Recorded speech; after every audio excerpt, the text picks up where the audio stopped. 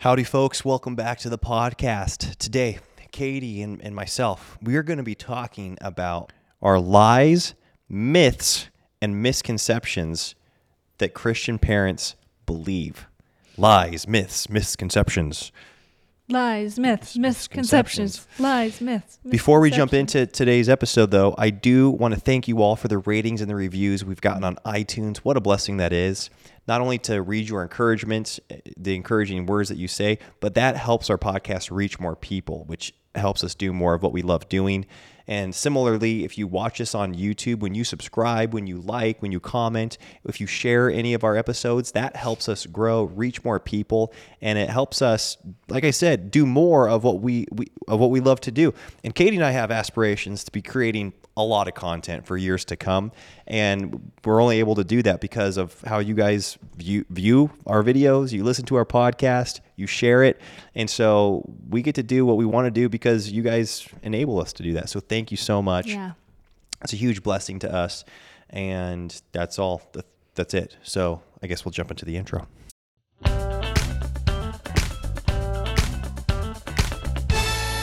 Now That We're a Family podcast. well, I'm happy to be here today. You are? Yeah, Me I am. too. Actually, it's a very happy day because it is Elisha's 33rd birthday, the day that we are recording this. And he wanted to still record a podcast on the day of his birthday. So you guys are pretty special. Yeah, well, this was when we could get a babysitter. So it was the time to record the podcast. Also, you spoiled me this morning for my birthday. You got me a donut. Who gets a donut on their birthday anymore? You know? Yeah, we went all out, got a donut.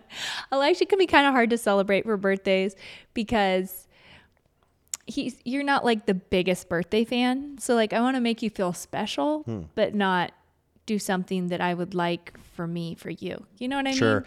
And I want to get better at being good at celebrating things. I want to become a better celebrant because I don't want to be a grouch. You know, I want to be somebody that people enjoy buying gifts for or celebrating. It's always made me uncomfortable, and I've always tried to avoid it since as long as I can remember. Like my birthday day is always like, oh, don't tell anybody, you know, like let's just get through this. And then people find out after the fact, like, no way, we should have this, that, or the other. I'm like, oh yeah, oh well, you know, there's always next year. But you've become very creative and thoughtful in how you bless me on my birthday. You find very special ways to make me feel special. So Good. I appreciate Well, you that. Yeah, and you know, it's crazy. Last time we were recording in here, you were like coming off of a borderline meltdown, but you're doing better. I'm sure everybody wants to know. The update. Yeah, no, it was funny. I told Elisha, we got away a while ago from talking real time about how we were doing like in that exact moment emotionally. And I kind of went back to that last week. But it was funny because I was telling you on the way here, I think my thing is just Mondays. Mondays are just really big days. Yes. Because when I used to have work to do, that would just be the most important thing of the day. And so it'd be really easy to brush like either eating at home aside. We'll be like, oh, we'll just eat food out that day. You know, mommy has work that she's doing, or I ditched the kids' school that day, or we wouldn't go outside, or, you know, those other things. And now I value those three things so much that I just still do them. And then we add in the work Yes. of recording. And so it just makes the day really jam-packed. But it's really just Mondays. And this week I was a lot more prepared for it. And after that, my week is like smooth sailing. Tuesday, Wednesday, Thursdays. I love the life that I get to live. So yeah, I did melt down last Monday, but we are doing much better. Good. I'm happy to hear that. Thank you. Yeah, it is funny because this episode in general is kind of real time. And that is because in celebration of my birthday, something that I do really enjoy doing on my birthday is getting together with two of really my longest standing friends. I think they both are my longest standing friends. One's your uncle, Uncle Wade, and then my friend Derek. And for the last maybe, 10 years, we've gotten together for our birthdays because all of our birthdays are within about 2 weeks of each other. And so we'll get together and do dinner. And we've maybe missed a year here or there, but it's more or less a tradition. I'd say it's a tradition. It's definitely a tradition. It's a tradition. Yeah. And we did that last night.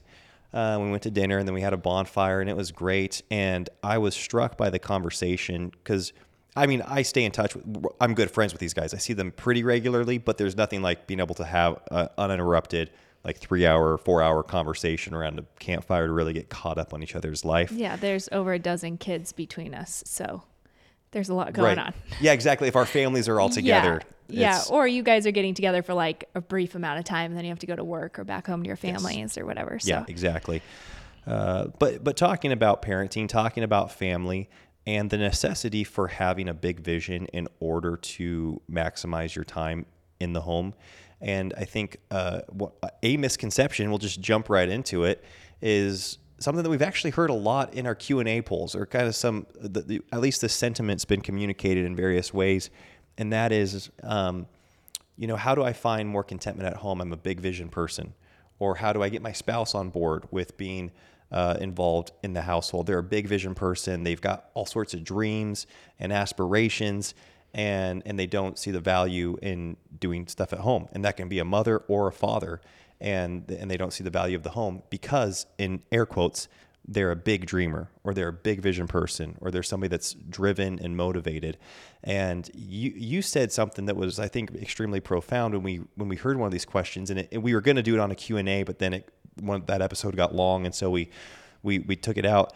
But the question was along those lines of, how do I get my spouse on board with being more present in the home and investing in the home, because they're a big vision person, they're a big dream person, and they don't see the value in it. Yeah, and this was a wife asking this question about her husband, because her husband's very ambitious and has a lot of goals and dreams. And it was just interesting how she phrased it, how I think a lot of people would phrase it, which is, he's a big vision person. How do I get him to see the value of the children? Yes. And the first thing I said when I read the question was, well, he doesn't have a big vision. He's not a big vision person, because the biggest vision that you could possibly have is a vision beyond your life ending, and that is your legacy.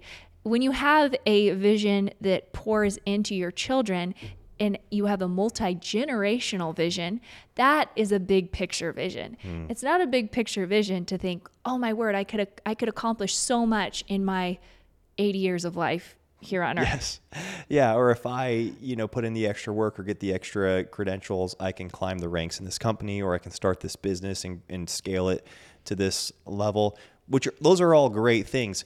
But when you compare that in light of what happens in a home, in a family, when you're developing multi-generational faithfulness and the impact that's going to be far longer lasting than your life, the greatest opportunity for that is in the home. I'm not saying you can't create multi-generational impact outside the home too, with a company and, in your local church and things like that. But the best opportunity you have for creating multi-generational impact is starting in the home. And we were talking about that last night, and I was so blessed by like-minded Christian men that truly see the value of the home. And we were starting to talk about, just the blessings of our wives, and how it is kind of bizarre when I'm sure many people can relate with this, somebody that you grew up with, or somebody that you went to church with when you were younger, and you felt like-minded you felt like-minded with them.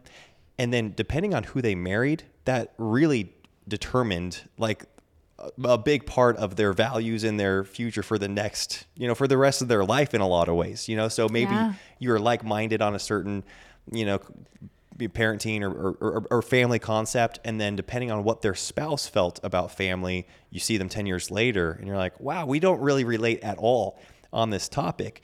And again, with these friends that I was with, we all relate on those topics, largely in part because our wives have their hearts, towards the home, and they see the value in it. And it is kind of crazy when you start to hear the opposing narrative about what a mother, once again, air quotes, sacrifices when she chooses to stay at home.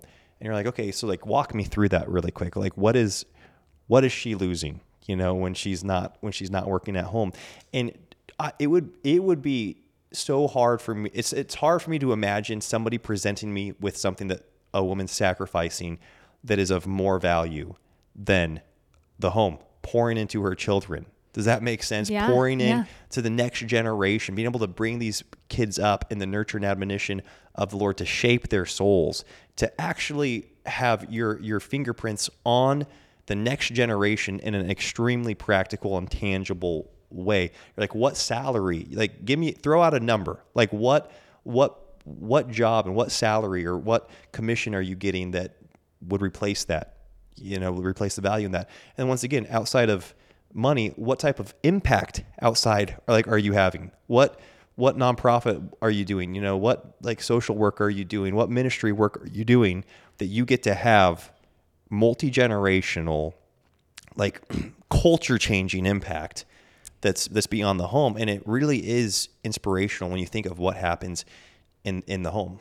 Yeah, and I think of that term impact, something that the devil loves to do, and he does this through culture often, but is take some truth and use it to pit it against the ultimate truth, which is God's design for the world. And I think of that when it comes to impact. And we think when we hear the world compare a woman's impact, for instance, we really are comparing this impact outside the home that seems very exciting and shiny and powerful. And I'm not saying that you can't have those things. You can have both of these things. They aren't mutually exclusive. Yeah, mutually exclusive. But that is compared to doing laundry and diapers in the toddler years. And it's very hard for us as humans to value one. We have to force ourselves to really tell ourselves we need to value this kind of martyrdom life that I'm living, because it's not super exciting and it is very mundane and it is very repetitive.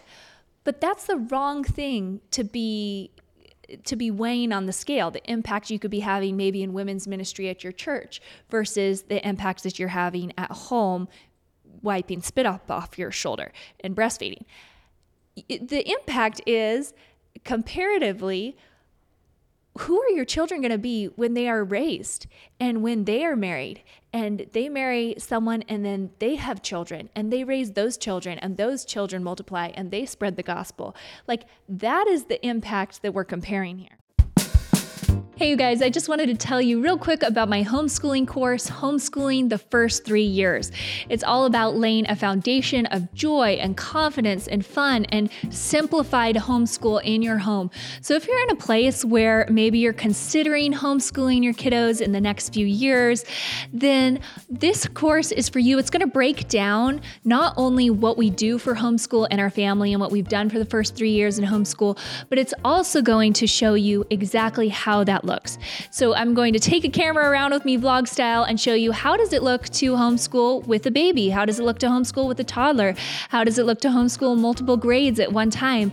How do you navigate different learning tendencies? How do you navigate your learning style as a teacher? And how do you motivate children and get them to love learning?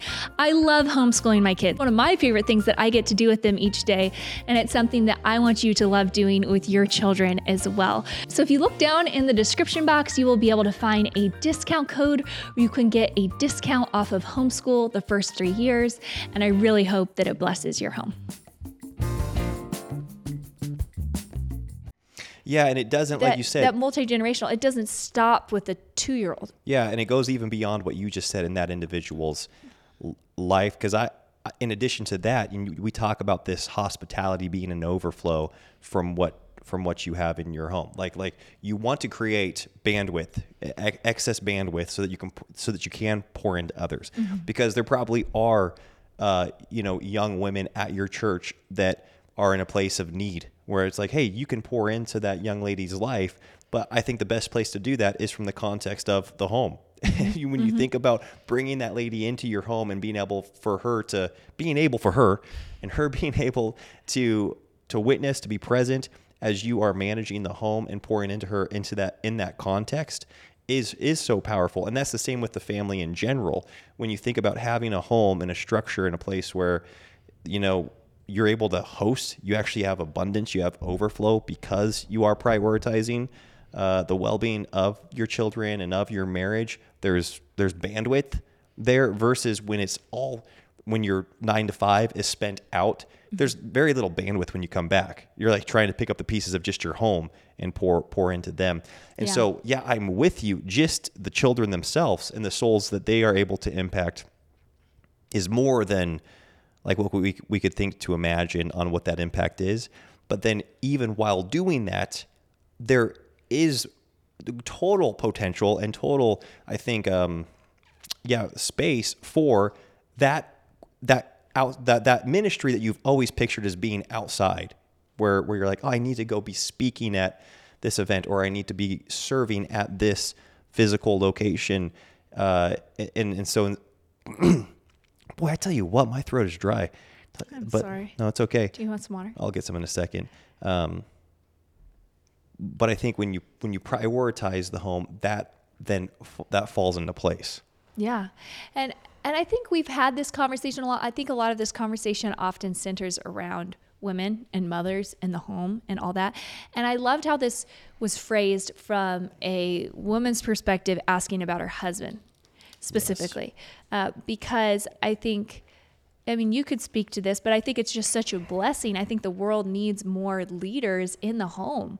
That's where our families are going to grow and have impact, and that's where politics are going to change, and that's when theology is going to be dispersed. Like, the heavy lifting needs to be done by men, not just by mothers and the women in the home. And I feel like there's been a real revival around motherhood, but the heavy lifting is often done by the men. Yeah. The Lord created them to carry a lot of burden, and because of that, if a man just is viewing that burden that he's meant to carry, and I mean burden as responsibility and in a good way, is just outside in the workplace, and it's like, hey, if I'm providing, I'm doing my part, then that puts either a lot of burden on the wife, or it's just the impact is not going to be as great. It's incredible when you look at statistically, like whether the mom takes the children to church or the father and the mother go to church, or even the father taking the children to church. I wish I had some of those statistics, because it's, triple, I believe, if I'm remembering correctly, it's like triple the response of children wanting to carry on the faith continuing if on. they see their father valuing that, versus if they see their mother valuing that. Yeah. So it is very powerful.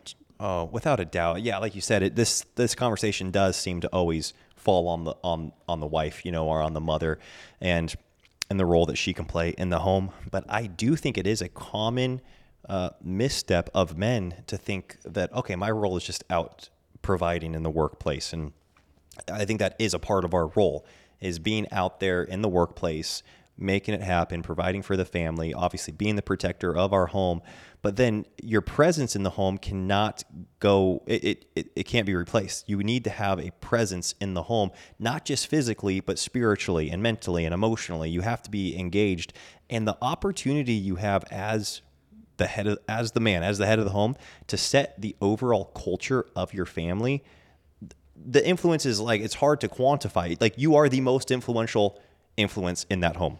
Whether you abdicate that role, or not, you're still the most influential person. Your absence is going to be what influences the home, or your presence can be what influences the home. And obviously, it can be in a negative way or it can be in a positive way. But the potential that you have to be a positive influence in the culture of the home is so great, and that is literally what's building culture in your town and then in your state and in the country, the world. It starts in the home. And I think about this often when I'm driving home, and various things pop up in life that get you down, right? Like, you hear something on the news, or you just feel tired, or whatever, you get a bill that you weren't expecting, and you have an opportunity to either bring that into your home, that heaviness, that weight, that discouragement into your home, and have your home be a home that's discouraged, that's oppressed, that's heavy laden, where there's not joy, there's not lightheartedness, it's not this place of vibrancy that your kids are being brought up in. Because you do that all the time. And then I can come home and be the rain cloud on the day. And you are always sympathetic to like, oh, I'm sorry, you must be wiped. You had a long day, but why don't you sit down? Guys, stay away from Daddy. Give him some space. He's tired out. And you're always so thoughtful. But boy, what an opportunity to come home and actually be an energy giver, to say, I want to bring joy home when I'm coming through the front door, not just a furrowed brow. and some pessimism or some negativity. And that really dictates the attitude of the home, is what the father's bringing home and how he's engaging. Yeah, well, you are a joy when you come home. I mean, we all delight with you coming through the front door, and I feel like you're such a life giver. And usually something's pretty bad has happened if you are feeling bummed out. But I think of, just in terms of this question that was posed with this woman's response to her husband's vision, it's like, what a beautiful thing. Like, we need our husbands to have vision for us. Like, I think we could, as women, we're coming up with our own visions for our own home and our homemaking and stuff like that. And I think it's really important to just focus on what we can control and not try to control our spouse, because the Lord has to do a work. But when it comes to this vision piece, I think a lot of us do look to our husbands for vision. Yeah.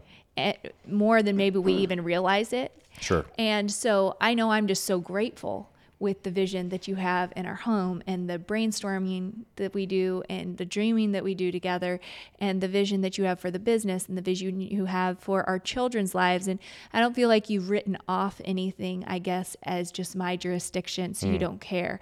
And it's like, well, I don't know, like, educate the kids, and I'll talk to them when they're 18 years old. Yes. You know, like, you're involved in that process, and you have a vision for who you want them to be, and how you want them to be educated, and what fields of interest you'd like to expose them to. Yes. And who they're going to be marrying one day. Like, you're speaking into our sons and our daughters' life right now as little kids, casting that vision for them of marriage and of family, and that being a worthy thing to pursue. And I just think that's like oxygen to our home, that vision that you come in with. And I think of that when we're reading the Old Testament right now, the younger kids and I, and it's just the Lord just saying over and over, I'm the God of Abraham, Isaac, and Jacob. And you see in what are all of the things? Genealogies. Thank you. A few women are mentioned here and there, but it's the heads of the households that are mentioned. And that's not because women are any less than, but it's just placing this responsibility on the heads of the household for leading the faith, for carrying on the faith, for casting that vision, for building the altars, for leading and in that way. And I think sometimes just, it doesn't have to be, sitting down and doing family Bible times necessarily, just the perspective of this is worthwhile and I'm breathing life and vision into our home can go so far. Yeah, I think that's so good that you say that, Katie, babe. And just the fact that you can realize that you're breathing life into the home. You've got that capability. Actually, I wouldn't say you just have the capability and the ability. You've got the responsibility to breathe life into the home. Obviously, you brought the physical life here into this world, and it is now your responsibility, your opportunity, your obligation to nurture that, to steward those lives that you have in your home. And I love that my father and my father-in-law have given me a vision for the home. And so I think that even when early on, when I was starting a business, when I was trying to develop my professional capabilities, I would read business books, Jim Collins' Good to Great, or I'd read, How I Built This, I guess that's a more recent book, or whatever, the business books. And I couldn't help but think of the structure of the home and how these people were talking about leadership. You think, man, the institution of the home is so worthy, and you think of the CEO of the home, or the CEO, of a company. You're like, look how much influence they have on the company. They get to dictate the culture of this company, and people feel so valued when they work there. And people are they're all aligned on the vision and the mission, and they know where they're going, so that when there's a customer that's upset, they know exactly how to handle it because they have a bigger why behind what they're doing. They don't get caught up in the weeds. And it's because of a CEO giving this vision and leading by example and being a servant leader and being all those things, right, that you read about in these business books and these leadership development books. And yet, where should we first apply that? The first place we should apply that is the home. And that is also the most powerful place that we can apply all of those principles, with developing a vision, with developing a direction that we're taking our family in, a multi-generational vision. You have a succession plan. You think of all the things that people that are starting a company think of. And it's so funny. I make this joke all the time, and maybe I've already made it on the podcast. But when people talk about creating a business plan, most people would know, like, yeah, it's probably going to be pretty, you want that to be detailed. you might even get an Excel. You might get a spreadsheet and really start breaking down product development, what the cost is, how much you're going to need to sell it for, have sales projections, and you would break it all down. Like, who's our target audience or target client, and what are these positions that we're going to need to fill in order to execute this said product or company. And then when you think of, and you're like, yeah, that makes sense, a business plan.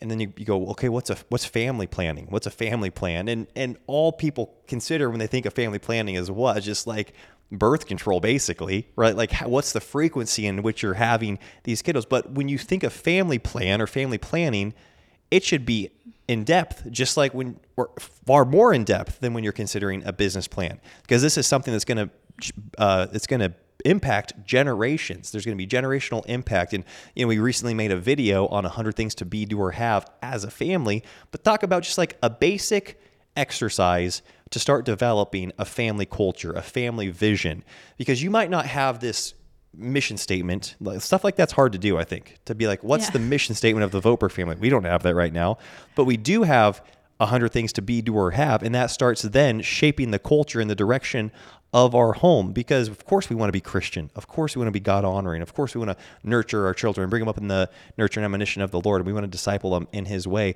But that also is going to look like something practical. Like that's going to be us doing something as a family. And so you start creating that list, and you get to 25, and it's really easy to run out of ideas. And the reason I think it's easy to get to like 20 or 25, because you can just throw out these big ideas. You say, well, we want our family to go on a missions trip and serve, people in Ecuador. And you're like, great, put that on the list. But of course you can't do that tomorrow, right? So it's easy to kind of punt until sometime in the future. You say, man, we want to, all serve at a soup kitchen sometime. You're like, okay, well, that's not really feasible this week. We're busy. You just kind of punt it. But then you get past number 25 or you get past number 50, and you have to start getting extremely practical, where you're like, okay, we also want to, memorize the book of Romans together. Well, let's start that today. Let's start memorizing that. And all of a sudden you're creating a family culture by creating that list of 100 things to be, do, or have. But I'm kind of digressing because we've talked about that before, but I do want to echo what you're saying. We have the ability and responsibility to breathe life into our home with our physical presence, with casting a vision for our home. I think we need to view ourselves, men, as the CEO, and as that person that is casting a vision, saying, hey, this is where we're going. This is the plan. This is the ideal. We're going to try to hit this, and then be the guy that when you don't hit it 100% of the time, you measure progress and you say, hey, well, we're getting closer. Let's realign and continue mission. Yeah, I think that you mentioned a succession plan, and I think that that's just not a way that we think here in Western culture, is in terms of succession, because we're very individualized and think just, oh, well, my son or my daughter is going to go off and live their life, and I'm going to live my life. And we all just kind of have this very short-term perspective, which that it isn't like that in other cultures, and it hasn't been like that in history up until this point. When you think of the leaders and the people that you remember in history, they all had a goal, the goal of having a succession plan. Like kings, right? They wanted heirs. That was very important. And there were lame kings that just wanted to birth an heir and not take care of them or raise them and actually be able to have them be a healthy person to transfer their kingdom over to. Prepare him. Yeah, exactly. But having an heir was a very valuable thing. And it's not something that we really consider here in Western culture. And I think of that going back to the Bible, Abraham, Isaac, and Jacob, there was this succession plan for the faith. Abraham has this son, Isaac, and he's got Ishmael. Now he's got all kinds of things going on, but he's wanting to raise up Isaac to be the father of many nations. That's right. And God has placed a value on this succession plan. Man's taken it and twisted it and distorted it, but there can be a lot of health in that. And I don't know why. I mean, I don't recommend the movie The Godfather, but it was one of the most profound movies I've ever seen. And just that perspective of, you're dealing with these mob bosses, but it was so inspirational to me how this father was raising up his sons, working with them, bringing them along with him in a unideal business. Yeah. But to one day preparing them to hand off this business. There was a succession plan there because it was so big. that like his vision was so big, it involved his children. Yes. And I think that that is such a cool piece that we miss. Yep. And when we think home, when we say home, we don't think anything that probably inspires a man. But when you think succession and you think of these, Yeah. I don't know, when you picture something like The Godfather, Yes. I don't know, it just seems really cool all of a sudden, really big picture. Yeah, because you can picture handing off a business, right? And if you're able to have a family business, that's great. But not everybody is called to that, obviously. Not everybody's going to have, I guess, the propensity to be an entrepreneur or to run a business. So maybe they're in a profession where you're thinking, well, what's the succession here? You're thinking the mission we're on is the same as a family. Like you said, the mob boss, it was very particular what the mission was that they were passing on to their kiddos. Once again, as the fathers, it is up to us to define what that mission is. Say, hey, we are God's children. We are advancing the kingdom. We are making his name known. We are ambassadors of Jesus Christ. You are next in line. Like I'm moving the line to here. This is where we got it to. I'm passing the baton off to you. You are going to have unique gifts. You're going to have unique strengths. You might even have, particular regional calling where you're called to a part of the world that I wasn't a part of. But it's the same mission. And now you're succeeding me, and you're going on and continuing the same mission. And then you can break that down to very practical things. It's like, well, what are you actually passing off?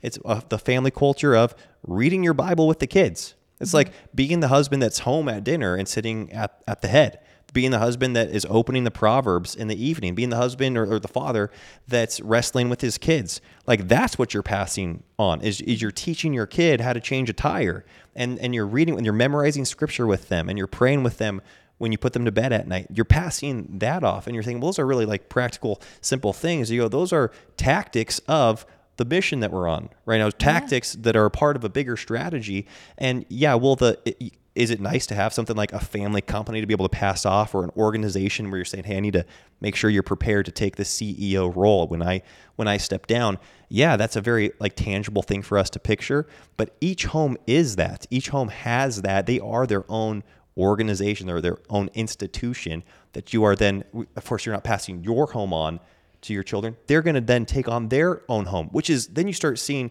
the multiplication that's taking place. And then you stop viewing children as an expense. What a lie that is. That children are an expense versus an investment. You're thinking, no, I'm investing into my future wealth, because you are creating wealth when you're pouring into your children. And I see that already with our kids. We have our 5 children, and I see them learning new things and becoming more and more equipped. And I start seeing my insufficiencies, and then ways that they are compensating for I potentially see them compensating for my insufficiencies, and being like, man, that's so cool that I have this vision to further the gospel, to make Christ's name famous, to spread his word, to be a part of the Great Commission, that commission that we're given. And I see so many shortcomings in my personality and my lack of learning. And I see how Leon or Louie or Lawrence or Lucy, they're going to be better in these areas, and they're going to be filling in those gaps. That's fun for me to start seeing. And I think, wow, I'm investing into my wealth. Well, where like, oh, what's my personal return? It's less about my personal return and the impact they're having for our King and who we're serving. And I think that's something that's really also helped put this in perspective is the fact that we are put here on earth to take dominion. I know that dominion theology has a lot of strings attached that you may or may not agree with as our listeners, but the whole perspective of we're advancing Christ's kingdom here on earth. That's why we were put here, is to bring him glory and to advance his kingdom. We're supposed to steward what we have been given. We're supposed to maximize the talents we have been given. We're supposed to spread his name. We can do that financially by supporting things financially. We can do that it's so many different ways. Yeah, in everything we do, like everything we're doing. And so I think that just really clarified the mission for me, I guess, with our children, is more Christians on the earth, having more children, impacting more communities, making more money that's going to be used for the gospel instead of, supporting all these terrible movements. That's taking dominion and that's stewarding. And that, I think a lot of us as Christians, maybe for a few decades, have kind of had this perspective of like, okay, let's take our kids and go to a hill and hide them and protect them and keep them, instead of having this infiltration mindset, which is like go out and blossom and share the gospel and just be an example of what can happen when Christ does work. Yeah, I think there is a time for the sheltering, for preparing, for equipping, for being extremely, having a controlled environment, that bubble, so to speak, where you're training them, but you are training them for a mission that they're going to be going out and executing, and it's a continuation of, we get caught up in our own name. And I think that's the whole thing we kind of started with is, there being a big vision person, it makes it hard to be, to see the value of the little things at home, wrestling with your kids or family Bible times, whatever it may be. And our mission, it's one of the most liberating things is when you realize, I don't even know if this is the right way to say this, but it's like my story didn't start when I was born, and it's not going to end when I die. And that's not even the main story anyways, right? Like I'm a part of this ongoing story that started at the beginning of time, right? And that God is writing, and you start thinking of all the different people that he's used over the last, over the thousands of years of this world being created. And then you think of Christ coming and that part of the story, and then him saving people, selecting people and saving them as his own, his elect, and then us furthering his name and spreading his name and his glory across the face of the earth. And then you're like, wow, what a glorious story I get to be a part of. I'm here for a very short time. It's going to be a snippet. What is me doing my part in that, in that narrative well? And it probably, again, that might be that probably will be you excelling in a field, right? You should be excelling in a field, but it doesn't just, your story is not just, okay, when I'm born and then when I die, how do I get the most out of that? When you're thinking multi-generationally, when you're thinking about being a part of God's long-term narrative, then you're thinking, boy, I am a part of something so much bigger than me. I want to steward my time here. It's not about cashing the check when I'm 85 and being like, see all that I accomplished, because it's going to be so, if you view it through that lens, then that's when you get like, well, boy, if I'm here, if I'm here having a Bible time with my kids, I'm not making another deal, or I'm not spending more time on my side hustle, or I'm not getting the credentials to go advance in my career. Because all you're thinking about is your short little lifetime. But when you're thinking multi-generationally, when you're thinking about God's greater story, then you're like, oh, this is honestly the best thing I could do is be home with my kids right now. Yeah, I think that a lie that people believe is, I was just going to say ultimately, but is they pit ambition against the home and saying, well, if you're an ambitious person, then it's going to be very hard to invest in your home. But I just really don't see that is true. The whole adage, or what is it? Like, if you give something to a busy person, if you want something done, give it to a busy person. And I think of that, if you want something accomplished on a big vision scale, give it to a big vision person, which is someone who, like, I think of both of our dads. They accomplish so much with their lives. They are very financially successful. They have huge communities. They have big ministries. But their first focus was their kids at home, their 11 and their 10 children, and raising them to go out and then have influence in the community. And I just think that's so cool. They're just, the Lord is blessed and blessed and blessed on every level of their lives. And it hasn't been easy, but so many people look to them just from a worldly standpoint and be like, I want the success that you have monetarily, or the respect that you have, or, the reputation that you have. But they did it backwards, I guess. According to the world standards. They didn't go out and pursue all those things and have their home fall apart. Yes. Well, that is the ironic part about so many things here. It's like, I always used to say, could be a big conversation. I always used to say, I think you need to think big but act small. Remember that little term I coined? That was yours? As far as I know. I thought that whole time, every time you said that, you got that from someone else. No, I said that is so good. Think big but act small. And so put that on a t-shirt. The vision, you do need to have a big vision, but then obviously realizing, that big vision should then be the impetus for me getting up tomorrow morning when my alarm goes off, drinking a glass of water, reading my Bible, praying with the kids, when they get up, whatever. You start breaking that down to a very practical, tangible to-do list. But I think of my dad as something that he's said for years. When you're in the process of raising children. He goes, you got to keep your world really small.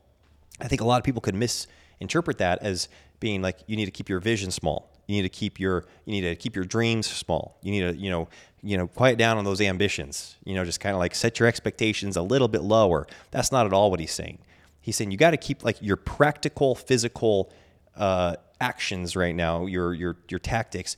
Keep that as small as you can right now. Like, don't overextend your capacity or your bandwidth, because the best use of that is within your home right now. So when he's saying keep your world small, he's really saying like, hey, focus right now on the home. Like that's your world right now. The impact, the vision, the dream, that's far greater than those four walls. But right now, your world is that, and the impact's going to be greater. And I think of how often there's throwaway terms. I feel like the people will be like, hey, well, maybe you just need to lower your expectation, or you're being too hard on yourself, or, you need to just be content with where you're at. And there's a lot of negative connotations with those things. And I don't think that, the antithesis of contentment is ambition. Obviously it's discontentment, but ambition, especially when it's godly ambition, is a good thing. And having ideals, having goals for your home, for your life is a good thing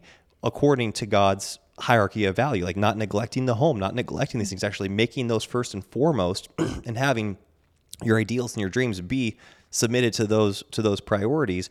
And then instead of getting discouraged because you're like, man, I wanted to be making this much money when I was this age, and instead it's tough. I got to put time into the kids and into my marriage.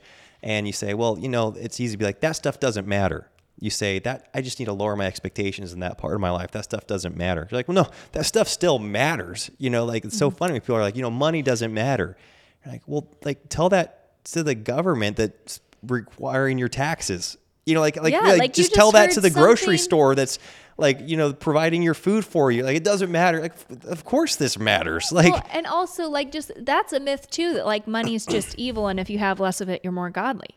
Yeah. Like, when you were just listening to NPR about this, was he even a Christian? He's just some wealthy guy who was just. Okay. Why did you just tell everybody that I listened to NPR? It's interesting. I will say this. I've got fond associations with NPR. I grew up listening to that. Obviously, it's always been liberal. It's gotten more so, over the last 5 years. Yeah, but it's interesting to hear what people are thinking. And I will say this. NPR does such a phenomenal job with their production quality. I still love their programming. So much of the messaging and what they talk about is. But what was the guy that you were talking about? Yeah, Leonard Leo. Yeah, Leonard Leo. Yeah, the guy's awesome. They hate him. Like NPR does not like this guy. He's a Catholic influencer, basically, that's been like the most influential man in the country. Like he's determined the last 4, I think, conservative Supreme Court justices. And you're like, oh, well, I'm grateful for that guy. Yeah, like, and that's the thing. It's like, that's a big picture vision. Like we want these leaders, these Christian leaders, like we as Christians don't have to curl up and die and hide from the world. Like there are people that are impacting it. Yeah. In dramatic, like seismic shift kinds of ways. Yes. Boy, we got on some tangents here, Katie, babe, and we only made it through like 2 of the lies, myths, and misconceptions we were going to talk about. Here's the deal. Okay. We got to get the baby. I know, we have you to need go. a nurse in I do need a 10 nurse. minutes. We got to wrap this thing up. We got a late start today too because our YouTube videos went kind of long. Yeah. Really long. Anyways, maybe we'll do a part 2 on this one. Yeah. Something like that. Anyways, I can't remember what we were saying last time, but we just need to end it. Sorry. Yeah. Okay. Folks, thank you all so much. I feel like we left this conversation very half-baked and half thought out. We'd be curious. You guys can finish the conversation in the comments or participate, and then maybe we'll come back, share some more. Love it. Okay. Talk to you next week. Bye-bye. Bye.